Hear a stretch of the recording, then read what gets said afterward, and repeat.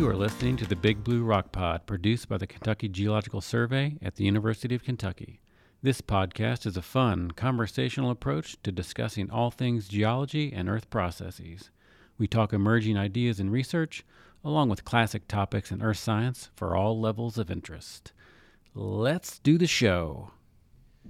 Hello, welcome to the Big Blue Rock Pod. I'm Matt Crawford, along with my co-host Doug Curl. Hey, Matt. Hey, and we're shaking things up today. Wow. Sarah's not here. Sarah Arpin, our other co-host, she's doing some cool field work in Montana. Montana, yeah. Sarah's getting her PhD, and so she's doing some karst studies. It's like a month or something out there. Yeah, in a cave in Montana, which is cool. So we have a fill-in co-host. It's Rebekah Frazier. Yay. Hello, everyone. Welcome. Thanks for having me. Rebekah is the KGS Communications Officer. So you deal with public relations, outreach, social media, stuff like that? Yes, all the things. I run all 4 of the social media channels. I like to tell everyone that I do all the non-scientific communication. So if anyone ever needs like a KGS profile, or if we need to write something for a magazine or an article, or we have someone pop into the KGS main office and it's like, hey, what kind of rock is this? Like, I'm sort of do all that. Plus, I try to help schedule all the media interviews. Yeah. I edit this podcast. Yep.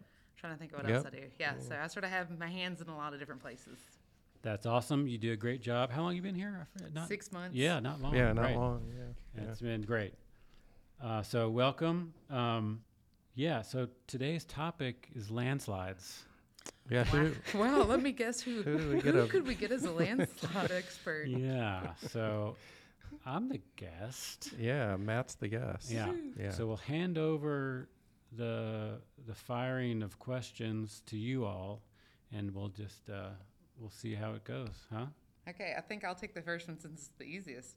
So, Matt, how did you begin studying landslides? That's a great question. I'll start just with a little bit of background before that, then get into current landslide stuff. So I went to Hanover College as an undergraduate, a great geology department. It's a small liberal arts school in Hanover, Indiana. I went to EKU just down the road for a graduate school, and sort of like Doug, I worked in the southern Appalachians looking at complicated billion-year-old metamorphic rocks. That was really fun. I worked with Stuart Farrar at Eastern, and we looked at a lot of crazy mineral assemblages to try to extend, certain complicated terrains in the southern Appalachians. When I was down living in Richmond at EKU, I learned about the survey. I was like, oh, this place looks pretty sweet. It's research, but a lot of outreach and education. I'd probably like to do that. Got hired as an intern. And then my first gig here at the survey was with Doug in the digital mapping program. We were doing a lot of GIS, digitizing maps. Yeah. So by the time you got a job with KGS, had you completed your master's program? Yes. Okay. Yeah, just completed. So then the digital mapping program ended, and we started the surficial geologic mapping program here, which was run by Drew Andrews, who's now our interim director. And so when I was with the surficial mapping program, a couple of these quadrangles we were mapping. So surficial mapping, we're mapping everything above bedrock, soils, engineering soils, unconsolidated sediments. Some of our quads were in areas where there was a lot of relief and steep slopes, so I started paying attention to landslide deposits. And it's like, we got to put these on the maps, and these are really interesting, and who's working on these things in a separate capacity? And no one was.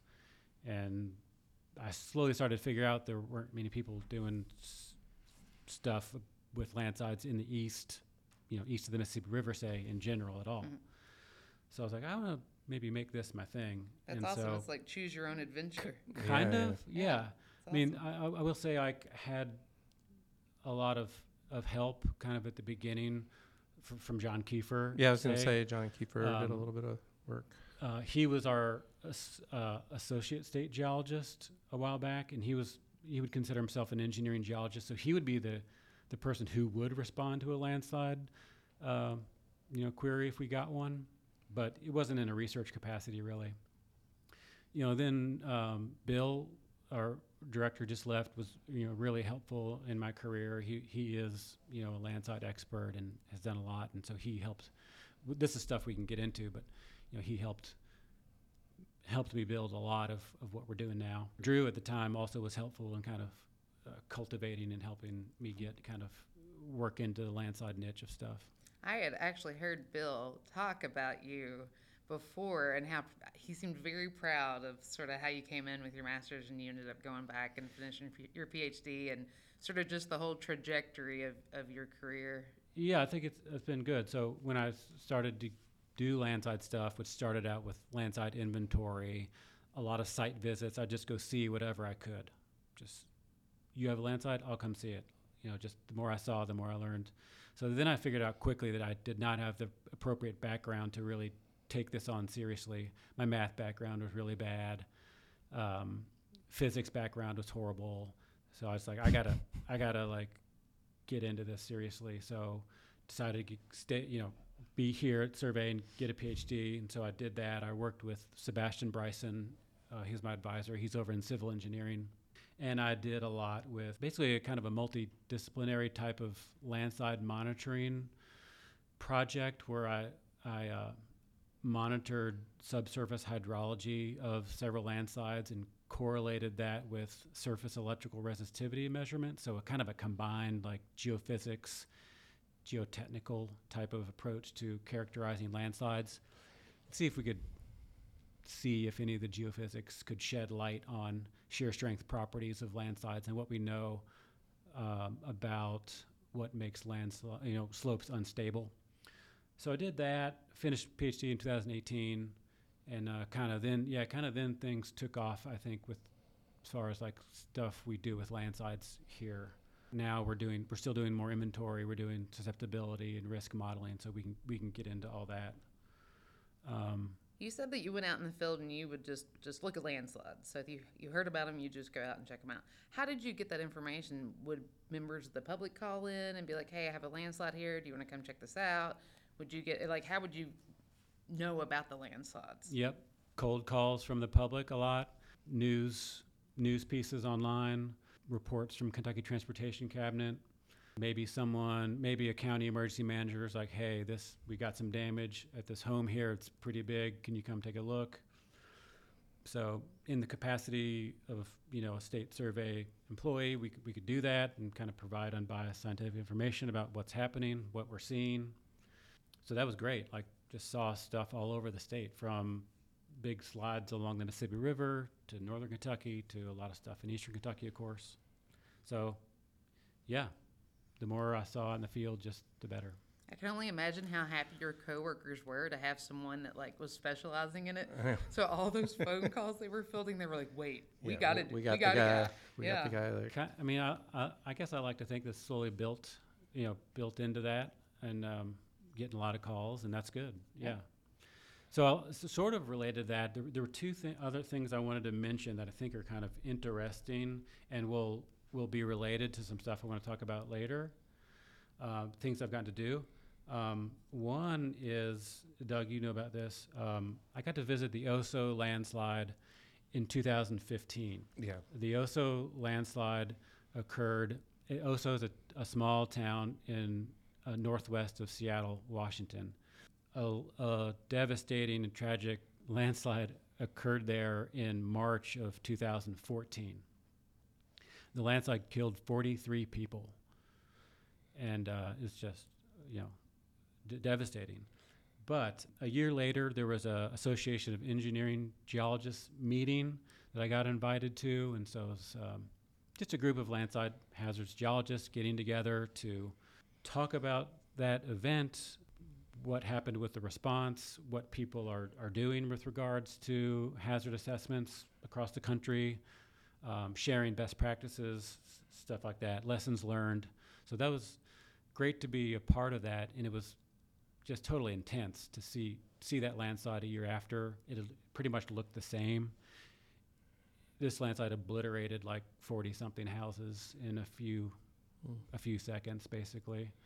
Anyway, the Oso landslide, right, really was a catalyst to a lot of stuff that's happening nationally now with landslide work and funding and what other states are doing, because it was such a big deal. Yeah, tragedy.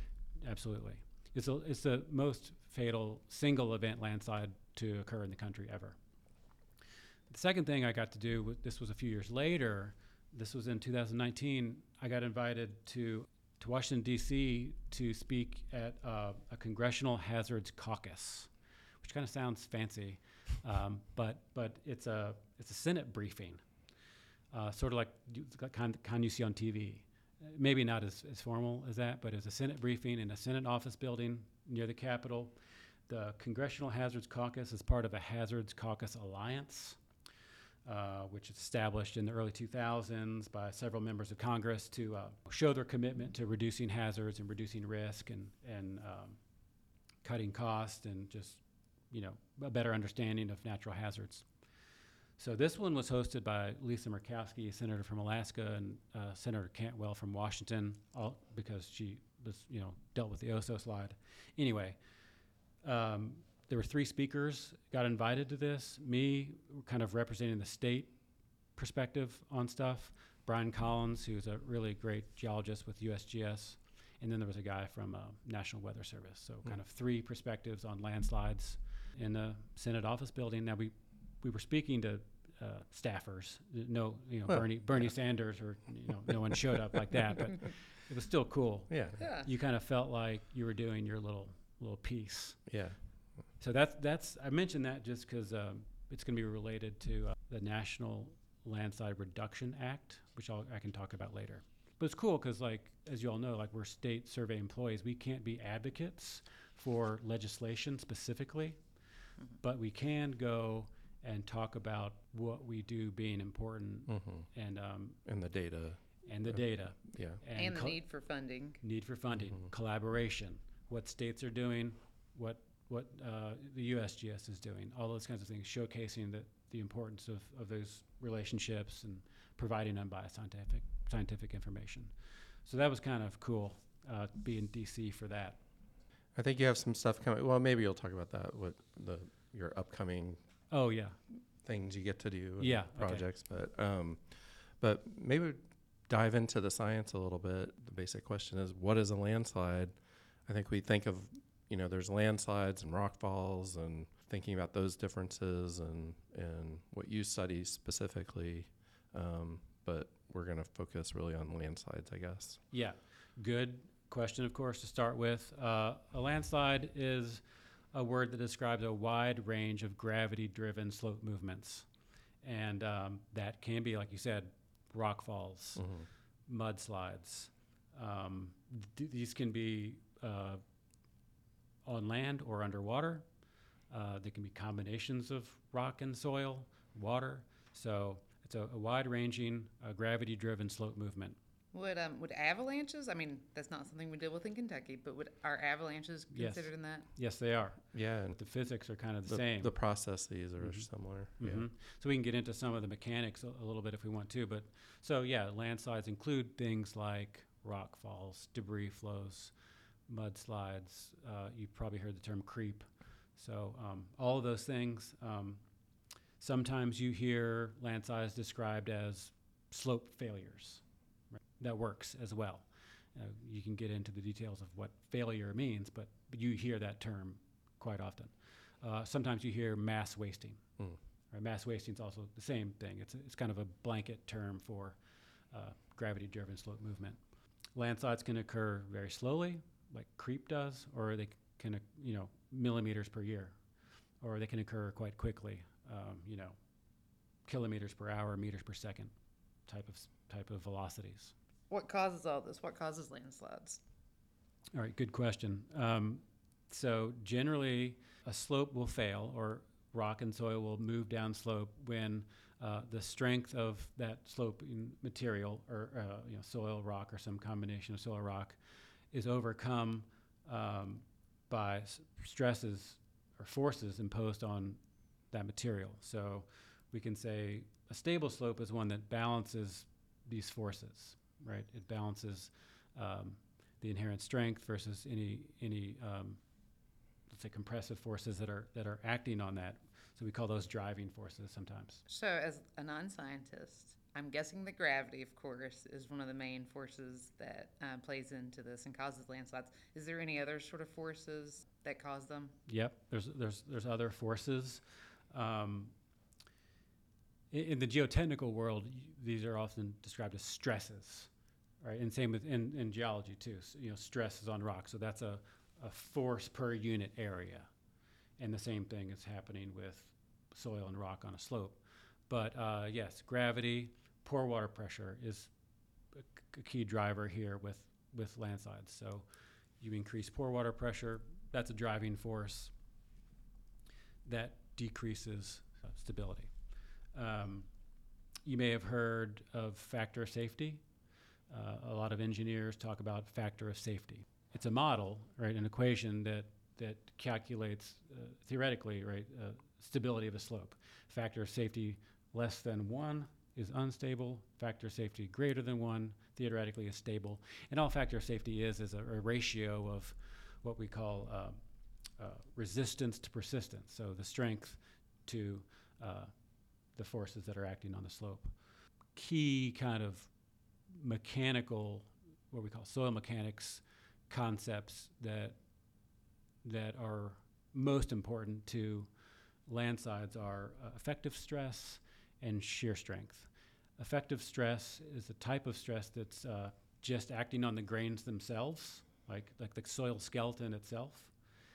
And so the best example for us, because most of our landslides are rainfall triggered, when it rains, that increases the pore water pressure, that decreases the effective stress on the grains, right? So you no longer have like grain to grain contact basically, and that causes instability. Your strength goes down when that happens, and that's essentially what happens, and that's kind of the conceptual model, particularly with saturated soils, right? And the idea that when it rains, pore water pressure goes up, soils are saturated, these are compressive forces, stuff starts to move down slope. Moves. Yeah.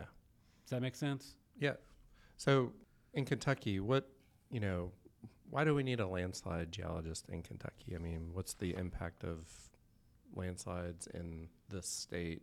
What makes are we special compared to other states, or what's going on here, I guess? Yeah, it's we're not special.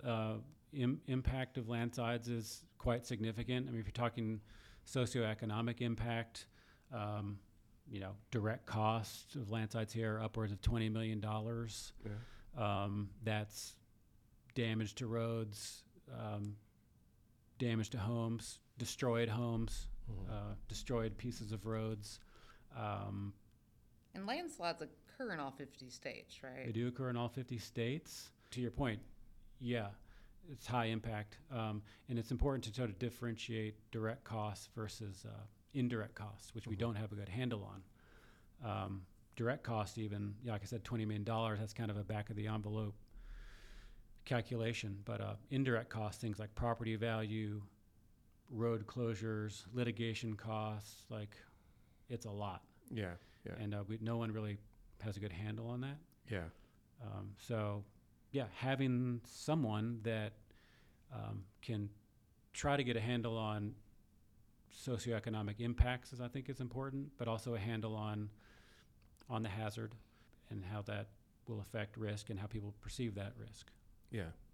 Can you talk a little bit about the different types of landslides, particularly in Kentucky, what we can expect in Kentucky based on where we live, and maybe just different types of landslides overall. Yeah, but that's a good one, because we mentioned at the beginning rock falls, creek, mudslides. So those are all considered types of landslides. Sometimes it's just called classes of landslide, and a lot of those commonly heard and used terms stem from a classification that was developed by Varnes in like 1978.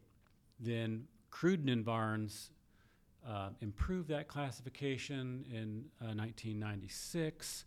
Landslide classification stems from the type of material involved, so rock, soil, combination of rock and soil, and its velocity for the most part. Yeah.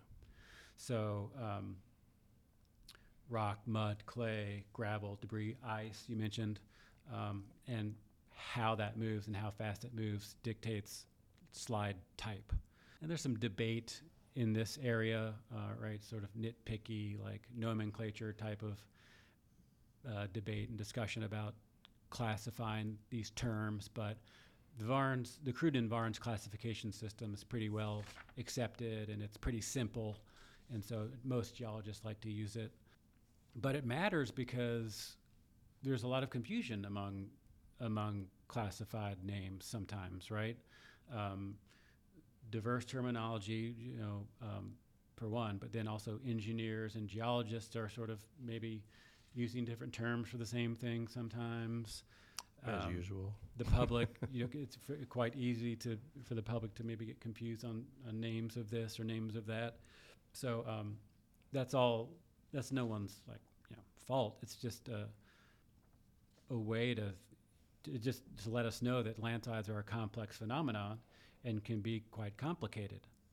It's not just it's not a simple process to figure out. So, but the classifying them does matter, and understanding type matters, and the more you do with type matters because it helps us understand hazard and risk a little bit more. If we know there are mostly, let's call them thin translational landslides in Kentucky, which just means sort of thin planar landslides, right? Just imagine soil and rock sliding down a slope, just sort of straight, flat. That's different than a long run-out, high-velocity kind of mud flow. And so that difference matters for hazard and how dangerous it may be, how at risk people may be. Maybe step back a second and talk about like the causes and the triggers of landslides. Oh yeah, that's something to flush out. So I mentioned some of these soil mechanics causing landslides and what we know about the physics there, but there's lots of factors that play into slope stability, right? So what's the bedrock geology? What are the soil types? What is there past movement that's occurred on this slope? What's the hill slope hydrology? What's the water doing on this steep slope? That can be tough to figure out. And so what you have is an evolving slope stability that can range from meteorological scale, right, a storm event, to geologic time scales, right? All these things kind of acting together on the slope that it just may take a long time for the slope to move. And you didn't mention it, but that would also include like vegetation and trees and stuff like that too. Vegetation absolutely matters, right? Yeah. Root strength certainly matters. So all these things play a role in as far as conditions that may influence landslides. So you have these your stresses and your shear strength of material, friction angle and cohesion and other things, but then you have these broader things like geology and vegetation and stuff that play a role. And so sometimes you hear people say, oh, you can separate causes and triggers. And that's true. Like you can do that, and sometimes it's simple to tell, kind of explain things in that way. So a cause may just be, weak bedrock geology and weak soils. And the trigger may be this rainfall event. Oh, yeah, or a seismic event. Or a seismic event. So yeah, we shouldn't exclude earthquake-triggered landslides here. Yeah. Because they're a big deal.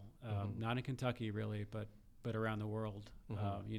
Places like New Zealand and China and Nepal, right, just have massive earthquakes that trigger a lot of big landslides. And it's quite often in those events, it's not the earthquake ground shaking that kills people, it's the landslides that kill people. Right, yeah. But yeah, causes is sort of the setup, the conditions for setup, and then trigger is the thing that... Yeah. I know you'd mentioned like lots of rainfall and earthquakes, and then I guess volcanoes if you were in an area that had volcanoes. Volcanoes too. I was wondering about and forest fires would affect all that somewhat too, because if the vegetation and all that affects vegetation and trees affect the stability. Then, like, if you had an area that had a bunch of forest fires, which I feel like we're seeing more of now, that would probably affect, the strength of the slopes. Absolutely, it does.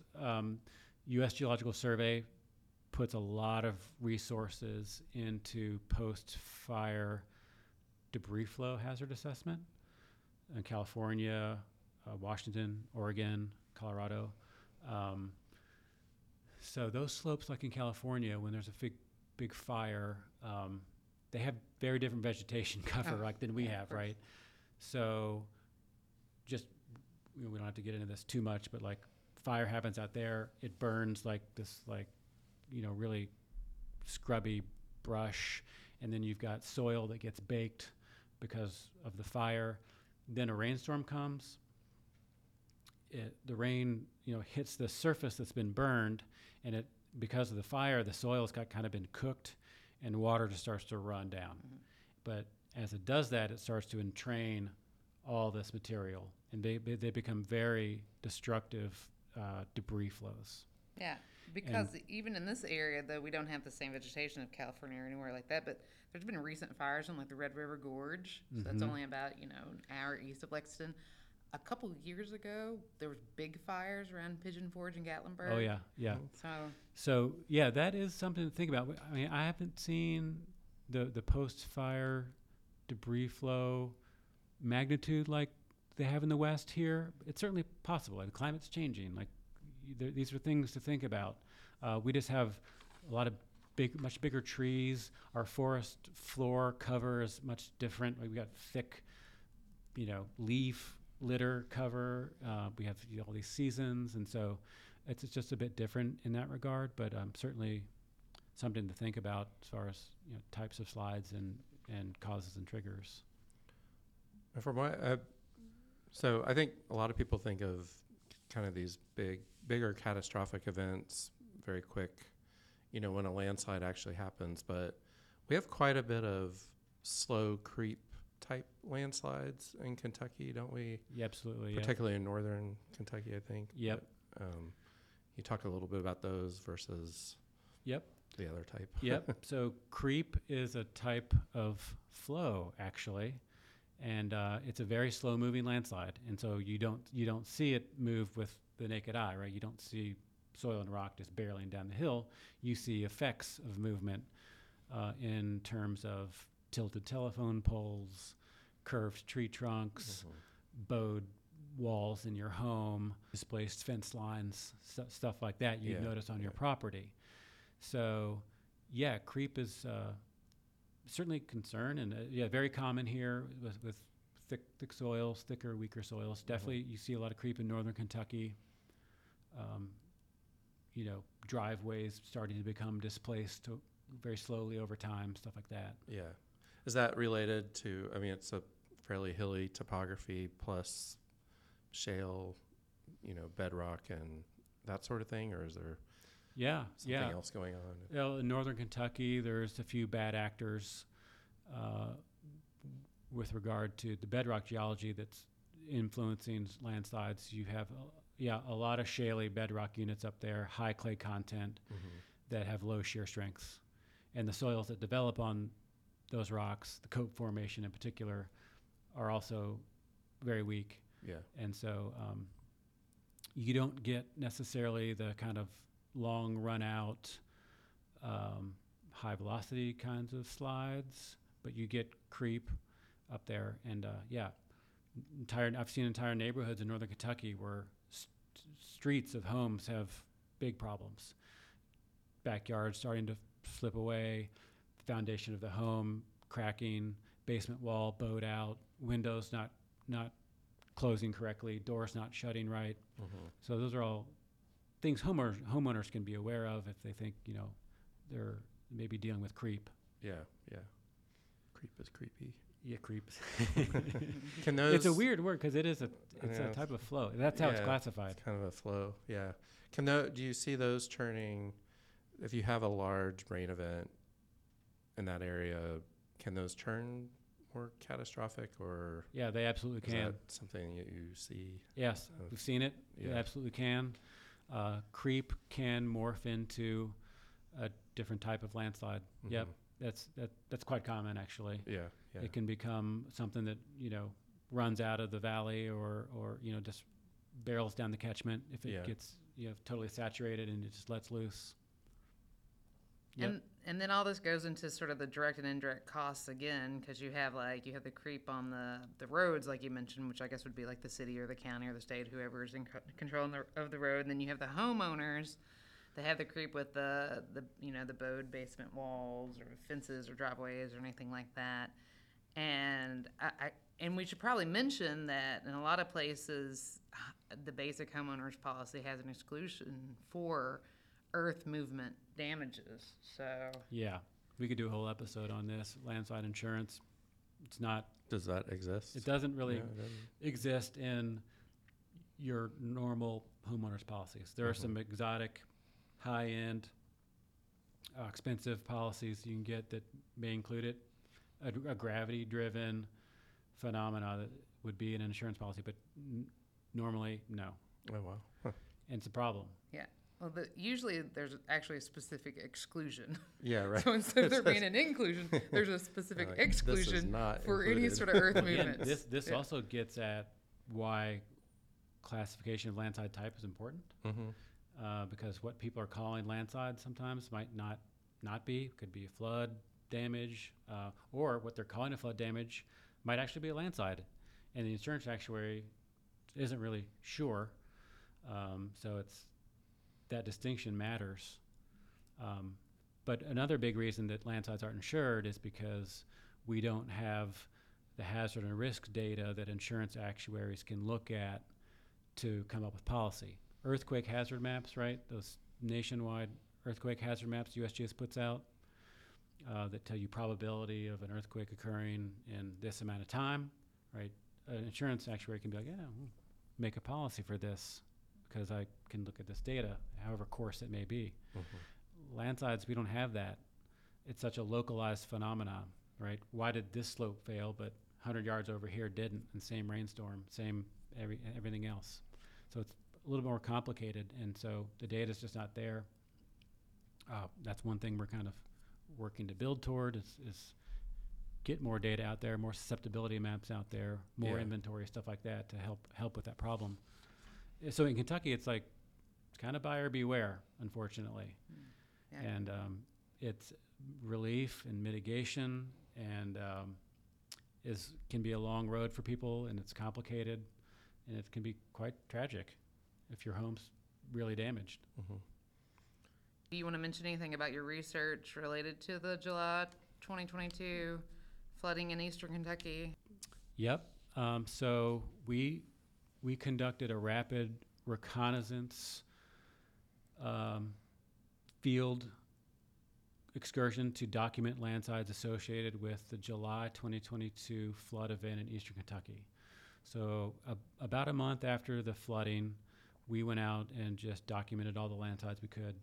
That pretty much meant driving the roads and taking pictures and getting GPS locations of pretty much everything we saw. That includes your small nuisance kinds of landslides, something small that came down on the road or maybe didn't even come down on the road, to quite large debris flows, 700 feet long, channelized debris flow deposits.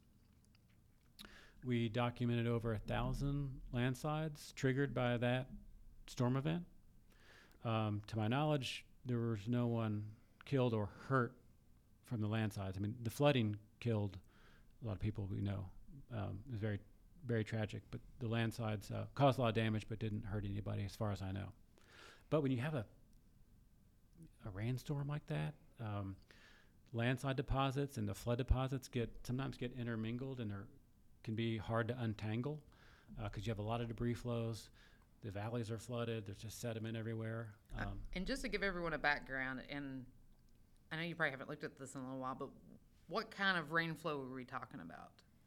Oh, there was upwards of 16 inches of rain that fell over the course of 4 days, and most of that fell actually in 2 days in most of the hard-hit areas. And how would you... Very intense. How would you describe that area? It's Eastern Kentucky. It's steep topography, narrow valleys, steep slopes. Lot of, that much water. There's nowhere for it to go in an intense rainstorm like that. So it's it's steep terrain.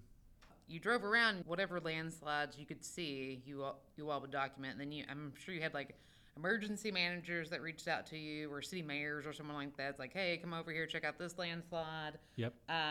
What were other ways that you all sort of found the landslides and documented them? There were a few emergency managers who were helpful, appreciative. We were kind of documenting these things. Another way we did map some slides related to that storm event was through a remote sensing technique called NDVI. It's normalized differencing vegetation index. It's basically a remote sensing technique that allows us to look at vegetation that gets stripped away from the hills after an event like this. So you look at two different ages of satellite imagery. Kind of a before and after. A before and after. So you can look for these scars on the hills, basically. And we did that, and that was one way we found out about some of the bigger slides that occurred that weren't on the road. Because if it wasn't on the road, we didn't get it. But this was one way where we could find out about some of those, and so that worked quite well. That's some work I'd like to maybe continue doing. But so that was another way. And this was just, like I said, it was a reconnaissance effort, but we think it will be helpful in the long run as we do more with inventory and event-based inventory, right? Matching landslides with known failure dates to storm events, and how we learn more about susceptibility, in rainfall thresholds and things like that with landslide occurrence. All right, so I think we've got a pretty good overview of sort of what KGS does, but like sort of looking broader, like who else is out there doing stuff when it comes to landslides? That's good. Like I mentioned, the U.S. Geological Survey has a landslide hazards program. Everyone who works there is out west, Colorado, California, Washington, Oregon. I think this is still the case. They have one person, Doug, you've met Francis Ashland. Yeah. He's in the landslide hazards program. He's in D.C. He's in Reston, Virginia. He's the one. He covers the East Coast. One person. So that's why the state role is so important here. Yeah. The USGS budget, I took some notes here. USGS budget for the landslide hazards programs about $11 million a year, and that's actually was just increased. Oh wow. Okay. For reasons we can talk about here in a sec. But before that, I think it was about $8 million a year. Contrast that to the earthquake hazards program budget, $100 million a year. Yeah. Well, So I'm not like choosing sides or anything, but like landslides do a lot of damage and kill more people annually, and they get a lot. I mean, Maybe that's not a fair way to look at it, but the economic impact of landslides out west much higher than it is in the east? Is that true? I mean, there's denser population in the east, it seems like, and pretty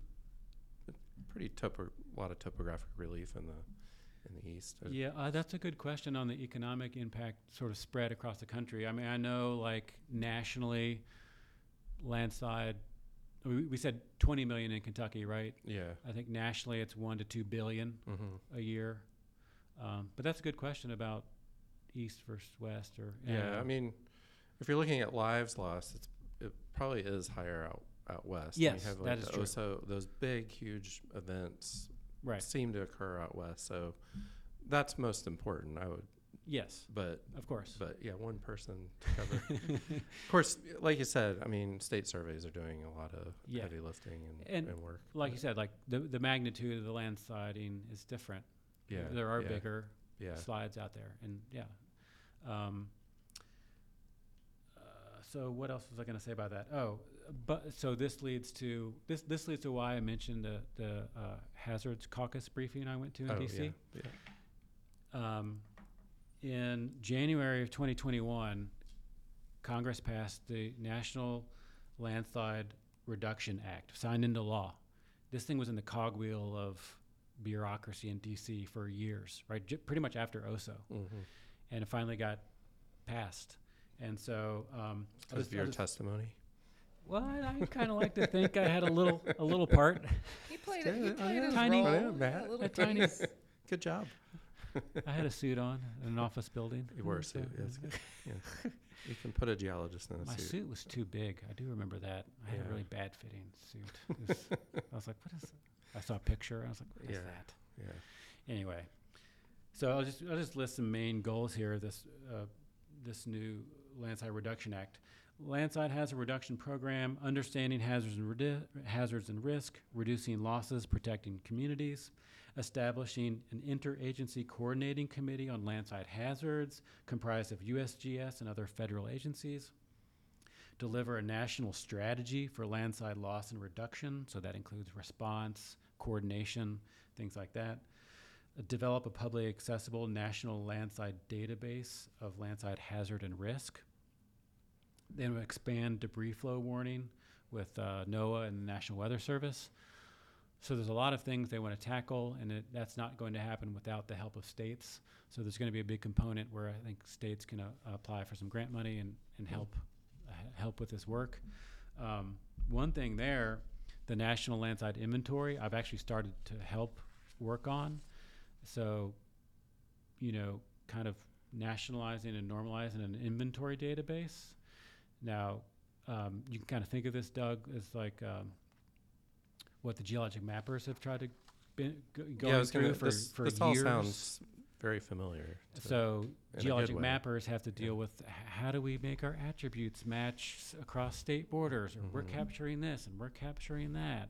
How can we come together with terminology and right? Yeah. So we're kind of trying to do that with landslide databases, and what is the essential information to keep and everyone should have, what's special, what could be a different table in a database structure. Yeah. I mean, the geology doesn't end at the state boundary, obviously. So Right.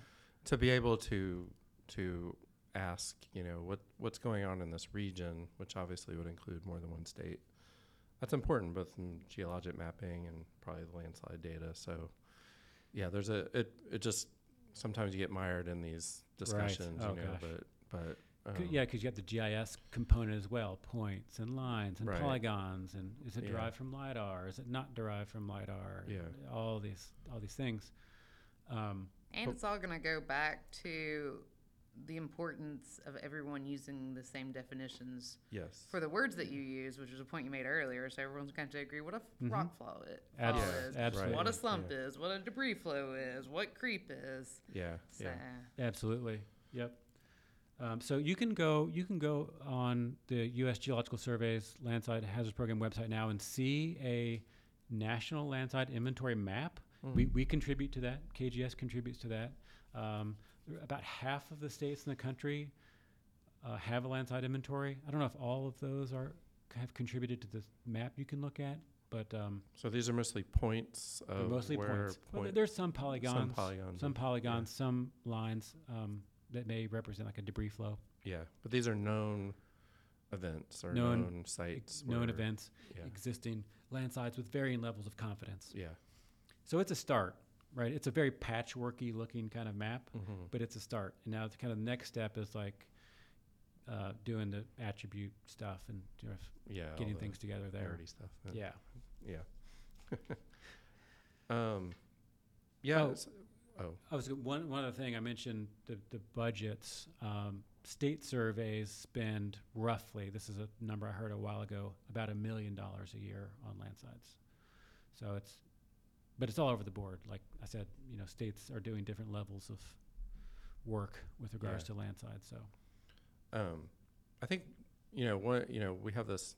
You have the inventories of known sites and things like that, but one of the things you've been working on too, if you talk more about this, is susceptibility and risk. So making maps to show where you might be at higher risk for a landslide. Can you talk a little bit about that work? Yep. So this is work we've been doing the past a little over 3 years now. We were awarded a grant through FEMA and it's facilitated through Kentucky Emergency Management to model and map landslide susceptibility and risk for several counties. We started off with 5 counties in eastern Kentucky. So landslide susceptibility can be defined a lot of different ways, but really it's a classification of likelihood of landslide occurrence, however you want to crunch the numbers. So we approach it with a statistical based method where we look at the inventory is very important. So Okay. we look at we use the inventory to harvest hill slope characteristics that in turn tell us about other places on the slopes where landslides are likely to occur. So it's called a statistics-based susceptibility model because we use existing geomorphic parameters and hill slope parameters of existing landslides to tell us that. So you're looking at what the ground surface looks like, what are the characteristics of what the ground is, which is geomorphology, and then That's right. and then making an assessment on other places that don't have those events occurring or that you haven't cataloged that. Yeah. Or exactly. Or look very similar to that spot and say, hey, we can call this high susceptibility now. Yeah. Right? Yeah. So, and then you classify susceptibility to sort of digestible terms, low, moderate, and high. And we think our first iteration of this, it turned out really well. We made 5 maps for 5 different counties, and they turned out good. We got a couple papers out on it. Emergency managers, planners, all kinds of stakeholders, we hope, put these to good use. Yeah. Then the risk part is separate, or sort of separate, also equally challenging. So landslide risk is like modeling the probability of adverse consequences from the hazard. So it's a very different looking map because risk is the intersection of vulnerability, consequence, and the hazard itself. So the hazard itself is the landslide that barrels down the slope, and what's in the way of it? Are there houses? Are there roads? Are there people? What's at risk? And so how do you combine vulnerability and potential consequence with our susceptibility maps? Yeah. And the trick there, the challenging part is we don't know a lot. Our susceptibility modeling approach doesn't really tell you a lot about landslide type or runout or behavior, right? It's just a geomorphic assessment, kind of, like I said. So we don't really differentiate the debris flows from the creeps, if that makes sense. Oh, yeah, yeah. You know what I mean? Yeah. In the Yeah. risk assessment. And of course, we know that matters. Like a debris flow is much more dangerous than creep. So anyway, but we did an assessment of risk and included economic value of land. We included roads and kind of made a socioeconomic risk map. We used railroads as well and kind of intersected those assets with our susceptibility modeling to come up with the risk maps. Okay. So we're continuing that now with about 8 more counties in eastern Kentucky. You're doing these county by county. We're doing it ad district by ad district now. Okay. Oh, Area yeah, development districts. Yeah. Which is a conglomeration of counties, right? Conglomeration of counties. But they're usually pretty similar topography and characteristics. Yep. Which is important for landslides because Yeah, Yes, like you know, landslides in Pike County are going to be a little bit, the contributing factors to landslides, say, in way eastern Kentucky may be a little bit different than, say, Fulton County. Fulton County. Yeah. Way western Kentucky. Or even like the Knobs region somewhere yeah. where there are a lot of landslides that, may initiate in the Black Shale or something, So we're working on that, and that's been great. That's how I kind of saw my work here going. It's like, I started out with inventory stuff and seeing some slides, and then I was doing the specific field monitoring stuff, right? But then this is where I wanted to go for sure, because states were working on susceptibility and risk, and I was like going to GSAs and stuff and seeing people get into that world, I'm like, all right, this is where we need to go. And so like I definitely owe a lot also to like other state survey people who are doing landslide stuff that I have met over the years. People in Virginia, Oregon, Washington. I like pretty much copied them. Like I'm emulating a lot of the work they do. And it's like, because the landslide hazard community is not that big. Yeah. And so it's all really great people doing amazing work. So I just latched onto that and like kind of built it here. Yeah, I've hung out with you guys at GSA. That's Fun group.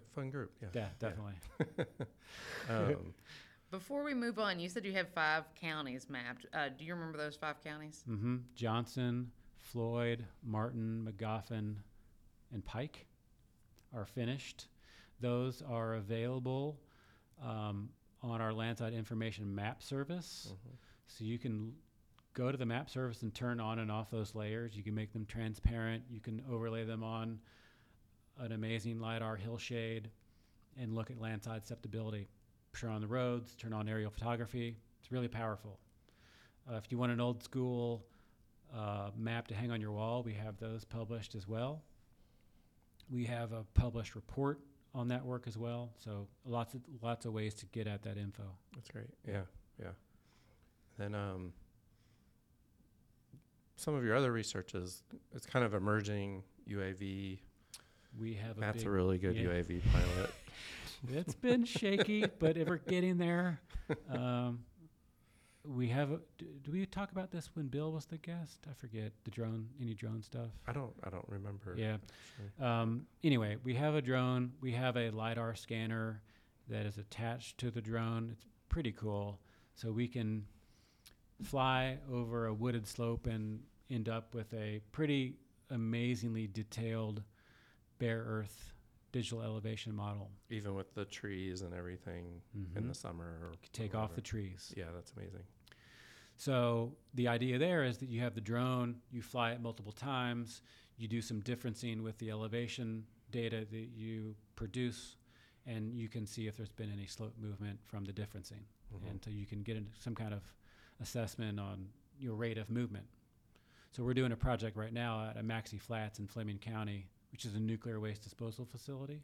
You'd be comforted to know there's some landslides out at a nuclear waste disposal facility. That's great. That's where you come in. So anyway, we're working on that. Drone pilot. I never thought I'd be a drone pilot, but I am, and it's cool. It's fun, but there's a lot goes into it. A lot goes on. And a lot of stuff. Crashing. From what I understand, everybody, if you're doing this long enough, you're going to crash a drone. Yeah. Kind of goes with the I'm in the club now. Yeah, definitely. What else, you all? Anything? I don't know. I mean, that's a pretty good coverage, unless you can think of something else. I'll say this is our 20th episode. Yes, I was going to say that before. That's make a good guess for the 20th episode. Appreciate it. I was going to say Matt's done a great job of hosting this show for 20 episodes. And I think that's a good milestone. Yeah, that's great. I look forward to the next 20. Yeah, for sure. I mean, Doug, I roped you into it, and it's been great. Sarah is not here, unfortunately, for the 20th, but I roped her into it too. And now we're roping Rebekah into it. Rebekah in here. Done a great job, yeah. So appreciate you all. We have a lot of good ideas for upcoming episodes. Yeah. So I'm excited, but but this is great. Thanks for talking about your work and. Love it. Yeah, hope people like listening to Landslides. Right. Yeah. Thanks for having me. It was fun. Thanks, Rebekah. Yeah, thanks for doing it. Yeah. See you all. All right. See ya. Bye. This podcast was produced by the Kentucky Geological Survey at the University of Kentucky. Special thanks to Rebekah Frazier for technical support. If you have ideas for the show, email mcrawford@uky.edu. Thanks for listening.